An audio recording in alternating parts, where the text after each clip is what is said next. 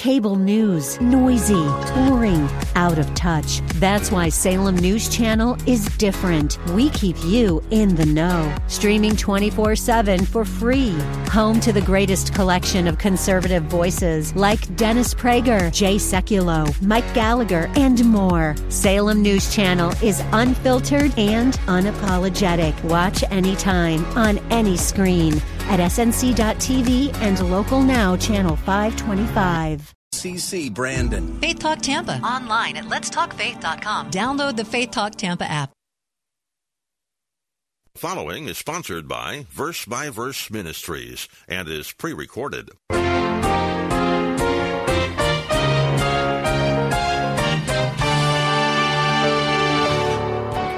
I don't know what you're facing, but somewhere along the line in life, you will face one of these problems, and maybe you're facing them right now. There are people in this congregation and hearing my voice who are facing marital problems, and they don't know the way out.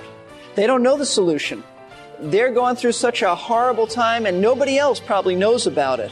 But it's such a miserable time, and they don't know how God's going to solve it, and maybe they're not even looking to Him. But God has allowed you to be in that situation because only He can solve it. He wants you to go His way. And the Word of God tells us, no matter how bad it is, God has answers in His Word for your marital problems. A company I used to work for had a euphemism for problems. The official term was opportunity. We didn't have problems, we had opportunities. Well, call them what you will. For us, they are problems. For God, however, they really are opportunities. In fact, God providentially permits or even arranges those things in our lives that give Him an opportunity to demonstrate His ability to meet our every need. Our natural reaction is to feel trapped, desperate, and maybe to even give up hope when things just look impossible. When we finally say, God, I give up, I don't know what to do, please help me, that's when God says, well, it's about time you gave up now. Watch this. When we surrender, God does amazing things. Welcome to Verse by Verse and the conclusion of Pastor-Teacher Steve Kreloff's third message about the heroes of the faith. Pastor Steve, who serves at Lakeside Community Chapel in Clearwater, Florida, has been leading us in a series of lessons from Hebrews chapter 11. Pastor Steve has been teaching for over 25 years at Lakeside. This radio Bible class is an extension of that teaching ministry. If you would like to follow along in your Bible, turn now to Romans chapter 4, verse 20. Our main text is Hebrews chapter 11, but there is plenty of information about Abraham in other places besides Hebrews and Genesis. Paul wrote quite a bit about Abraham in the book of Romans, and Pastor Steve will start off right there in verse 20 of chapter 4. So let's get ready for class. Here is Pastor Steve. Yet with respect to the promise of God, he did not waver in unbelief, but grew strong in faith, giving glory to God, and being fully assured that what he had promised he was able also to perform. Now, this is the kind of faith that God wants us to have. This is not some ancient historical figure who was different than us. This is a man who is just like us, men and women. This is the kind of faith God wants every one of us to have. A bold faith that refuses to be discouraged by the circumstances of life, but trusts God to do what appears to be impossible. Of course, you have to have a promise from God on this. And the Word of God has many promises to us. A faith that faces the impossible with boldness and doesn't deny the facts. That's important too. You know, some today, in certain movements, would say, if Abraham was living today, they would say something like this. Well, Abraham would look at Sarah and say, she's not really old. She just appears that way. She's not really reproductively dead. If you think that she is, she will be. So let's just have some positive thinking. No, I love it that Abraham didn't try to do some mental gymnastics. He said, the woman is old and she's dead reproductively, and I'm almost dead myself. And he faced the facts. That's faith. And he still trusted God. He didn't try to, with wishful thinking, say, no, if you think she's old, she'll be old. She's really not. He said she's 90 years old. So I think that's important that he faced the facts and he said, this is an impossible situation, but God said it would happen, and I believe him. I want to just digress here or divert to another thought related to this, because this is what Jesus referred to as mountain-moving faith. Mountain-moving faith, and we find this in Mark chapter 11. So let's look there at Mark 11. As I said a few minutes ago, there is so much really heretical teaching about faith today, bizarre teaching, absurd teaching, that we really have to take our time going through this. And we may not even finish with Abraham today. I have plenty of pages of notes, but I really want you to understand this whole issue of faith. Jesus spoke in Mark chapter 11 about faith that moves mountains. He said in verse 20, as they were passing by in the morning, they saw the fig tree withered from the roots up. Now let me just explain what went on here. The day before, Jesus is on his way to Jerusalem. It's the last week of his ministry on earth. And he saw a fig tree that deceived him. He saw a fig tree that looked like it had plenty of figs, and it didn't. It just had foliage, and it looked like it could feed him, but it did not. And he cursed that fig tree, and it withered. And when we studied Mark, we saw that that was really symbolic of Israel. They appear to be one thing, really have faith back in those days, but they had nothing. There was no fruit. They were a barren tree. And the Lord is simply demonstrating what they're like.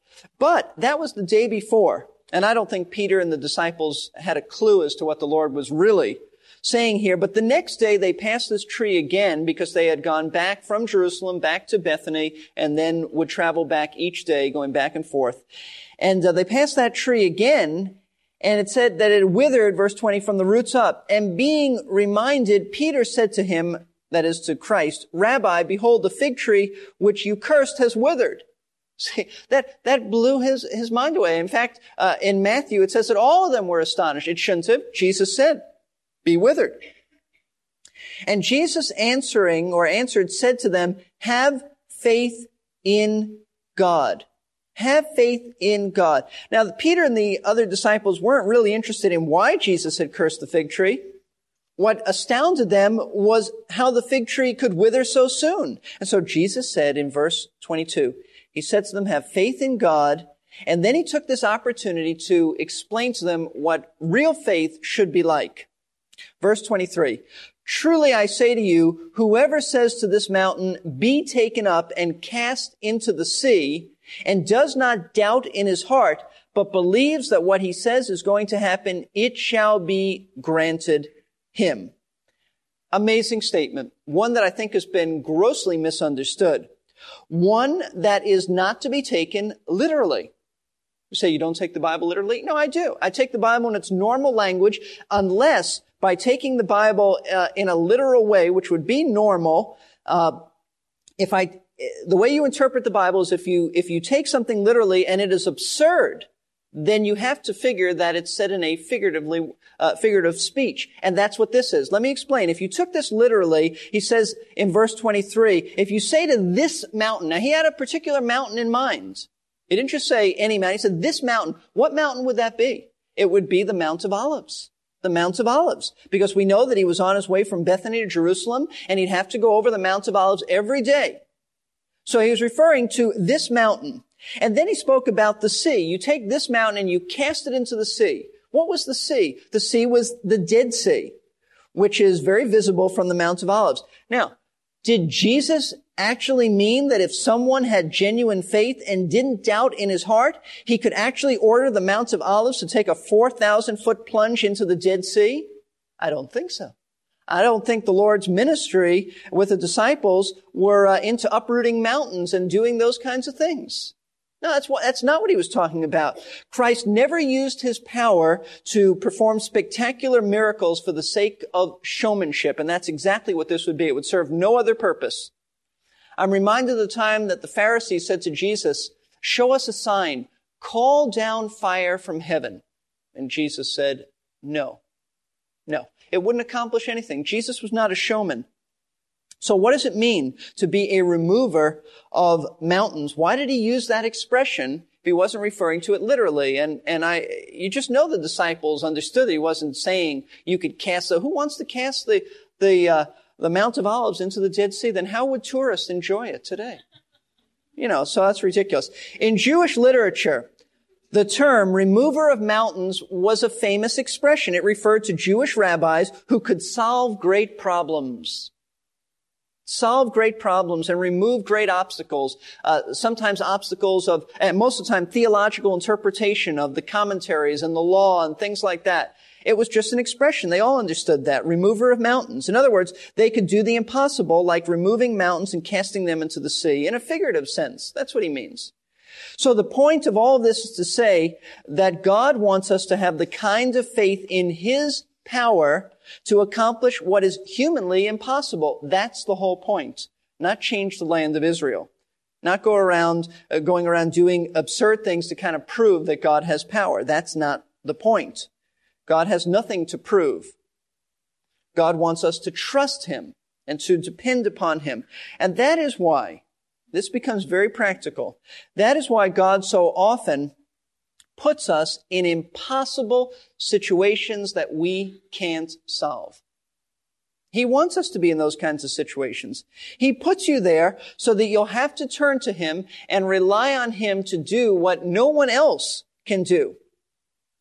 Rely on His Word. Fall on your face before Him because there's nothing else that anyone can do, including yourself. I don't know what you're facing, but somewhere along the line in life, you will face one of these problems, and maybe you're facing them right now. There are people in this congregation and hearing my voice who are facing marital problems, and they don't know the way out. They don't know the solution. They're going through such a horrible time, and nobody else probably knows about it. But it's such a miserable time, and they don't know how God's going to solve it, and maybe they're not even looking to Him. But God has allowed you to be in that situation because only He can solve it. He wants you to go His way. And the Word of God tells us, no matter how bad it is, God has answers in His Word for your marital problems. Then there are others who are going through extreme financial difficulties. They don't have any clue as to how their bills are going to be paid, or how their debts are going to be taken care of, or how they're going to do this or that. God has allowed us to be in those situations so that we'll look to Him and get His solution. And the Bible gives the solutions. The Bible is very clear on trusting God and being a good steward. And then there are others who are going through family heartaches. It doesn't have to be marital problems, but family heartaches. A son, a daughter, a relative, a brother, a sister, something that just looks absolutely incredible. There's no solution to it. God says He's the solution. It's an impossible situation. You can talk to others and get advice till you're blue in the face, but it's an impossible situation. Unless God does it, it won't get done. Then there are others who have business concerns, and things just are not going right. Maybe it's something that is stretched out so long and long and long, and you say, what is the solution to this? I don't know. I've done everything that they taught me in business school to do, and it still doesn't add up. It's an impossible situation. It's just where God wants you. Then there are church conflicts that God allows, maybe in your own ministry. There's some problem, there's some difficulty. You can consume your mind thinking about it and even worrying, and that would be wrong. But no matter where you turn, you can't come up with a solution. God wants us to be in that situation where we finally say, look, I can't do it myself. It's impossible. See, this is how God develops our faith. Indeed, God specializes in the impossible. I think He must get great satisfaction in doing for us what we can never even begin to do on our own. It's not fun at all when we are floundering helplessly in what looks like a sinking and doomed boat. But once God has done what only He can do, we can look back and see that God had it all under control the entire time. We can praise Him for His wisdom, love, and power. We're just going to take a short pause to welcome those who might have just joined us. Then we'll get back to Pastor Steve as he ties together what we know of Abraham's experiences with what we go through today to see how important it is to always trust in the Lord in every situation. You are listening to Verse by Verse with Pastor-Teacher Steve Kreloff of Lakeside Community Chapel in Clearwater, Florida. If you missed the start of class, you can listen online at the web address that I'll give at the conclusion of today's program. Now, let's get back to our study. Let's look at Abraham. Think about him for a moment. How did God develop Abraham's faith? When Abraham was younger, he believed that God would give him a son, only thought it would be very natural.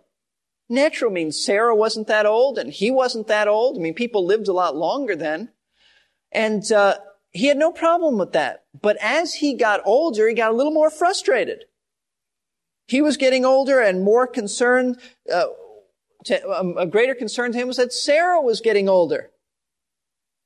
And God hadn't given him the answer to his prayers and the answer to the promise. And I look at that and I say, that's why, and this is one reason why God doesn't always answer our prayers immediately, why he delays in answering our prayers. Sometimes it's in order to develop our faith, in order to allow us to get into such a deep situation that we will have to look to him and say, it's impossible any other way.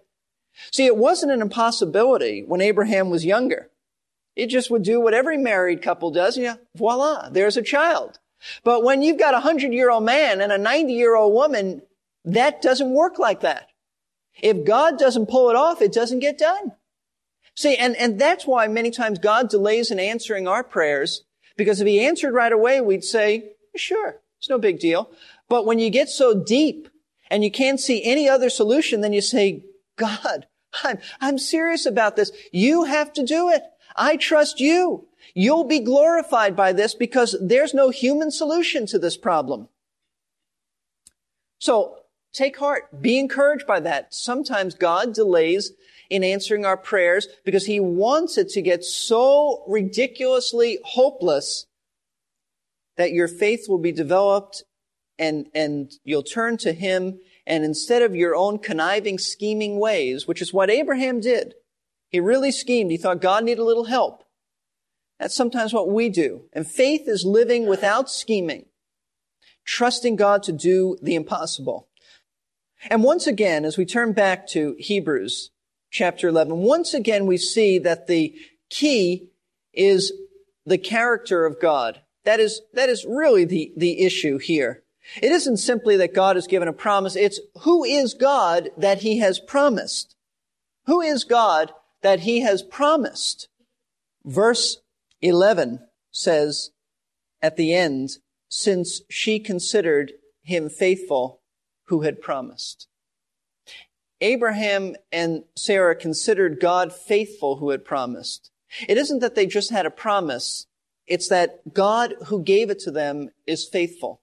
That's the reason why you can trust him. Would you look at Titus, please? Titus chapter 1. I'm always encouraged by this verse. Sometimes we wonder, can God do everything? The answer is no. No. There are certain things God cannot do. And in Titus chapter 1, we're faced with something God can't do. Verse 2, Titus 1:2, in the hope of eternal life, which God, who cannot lie, promised long ages ago. God cannot lie. God cannot sin. God cannot promise to do something and then go back on it. No, God cannot do everything. God can do anything within the parameters of his character and nature. God will not go out of his character, will not go out of his nature and attributes to accomplish something. No, God cannot sin. Jesus could not have sinned. And this is a wonderful verse saying God cannot lie. So God is faithful to keep his word. His character is such that we can count on him to keep his promise. And I don't know what you're going through. Maybe it's loneliness. Well, then you have to fall back on the promise that says, lo, I'm with you always, even to the ends of the age. Maybe you're going through a problem with, Lord, I'm so lonely. I would like some companionship. And, you've got to fall back on the Word of God. Maybe you're going, as I said before, through a financial difficulty, and you have to fall back on God's promises. You seek first my kingdom, my righteousness, I'll give you everything you need. I may not give you luxuries, but I'll give you everything you need. Then again, he might give you luxuries, but you don't have a promise for that. So if he does, just say thank you, because that's not part of the promise. There are so many promises, you just have to fall on God and fall on Him and say, Lord, this is an impossible situation, so I'm glad. Because I'm going to stop worrying about it because I can't figure it out anyway. You accomplish it. I leave it with you. Do you have that kind of faith? Do you have that kind of faith that is bold like that? This is not arrogant boldness. This is dependency boldness. This is humble boldness. Do you have that kind of faith? The faith that dares to let God be God. That boldness that says, God, you've promised, or you've put a burden on my heart. It's so clear. I believe you. I believe you're faithful. I'll take you at your word. I'll trust you to do what no one else can do. And I might add that when you're going through the deepest times, especially if there's a financial problem, do not scheme. In all situations, don't scheme, but especially do not pray in the presence of a wealthy person and call it faith. You know what I mean? Say, oh, did I do that? Yeah, because the heart is desperate and wicked. But don't do that. Or someone you think could help solve your problem, don't just say, by the way, this is a prayer request. It's not to go anywhere from this room, but this is a prayer. And what you really mean is, can't you meet my need? No, don't do that. Don't do that. You tell God and God alone so that when He answers, you'll have the pleasure and joy of seeing God at work and be encouraged by that. This is the kind of faith that Abraham had. This is the kind of faith that we need to have. And so I just want to close with having you turn to Jeremiah 32. I have many more pages of notes, but I know you've made your plans. And so we'll come back and look further. But Jeremiah 32 verse 17, wonderful verse. Take heart, meditate on it during the week and see what God does. It says, Lord God, behold, thou hast made the heavens and the earth by thy great power and by thine outstretched arm. Nothing is too difficult for thee. Do you think that God, who made the heavens and the earth out of nothing, has a problem with your problem? I mean, think of it. That's absurd. God, who made the heavens and the earth, can't meet your marital needs, can't minister to you in your loneliness, can't solve that business problem, can't meet your financial concerns? No, of course not. Then, same chapter, verse 27, behold, I am the Lord, the God of all flesh. Is anything too difficult for me? That's a great verse for us to memorize. Is anything too difficult for me? And of course the answer is no. No. You're the Lord, the God of all flesh. You made everything. You can take care of any problem I have. Abraham and Sarah trusted God to do what was humanly impossible. You and I, today, this week, in our own times, need to trust God to do for us what is humanly impossible, because the God of Abraham and Isaac and Jacob lives today. An old friend of mine used to say, nothing difficult is ever easy. Well, people would usually do a double take or laugh or just say, of course. Of course, nothing difficult is ever easy. There's nothing like making a profound statement of the obvious to break the tension in a tough work situation. But with God, not only is the difficult easy, even the impossible is effortless. He spoke the entire universe into existence in all its vastness and microscopic detail. For Him, even creating everything out of nothing was easy. To believe that He would struggle to meet our needs is a great insult. You have been listening to Verse by Verse with pastor-teacher Steve Kreloff of Lakeside Community Chapel in Clearwater, Florida. Pastor Steve has been teaching there since 1981. This daily radio program is made possible by the grace of God and the work of Verse by Verse Ministries. Verse by Verse Ministries is a faith ministry supported by the gifts and prayers of listeners who have first been faithful to their own local church. Our web address is versebyverseradio.org. You can listen to this program or to many of our previous classes by following the appropriate links. Listen right there online or download with the right click for listening later on.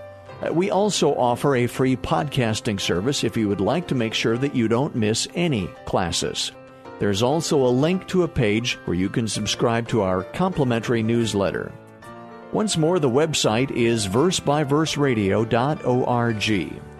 Now, if you would like to hear the entire message at once with no breaks or announcements, you can order either a CD or audio cassette. Just call us at 727-239-0306.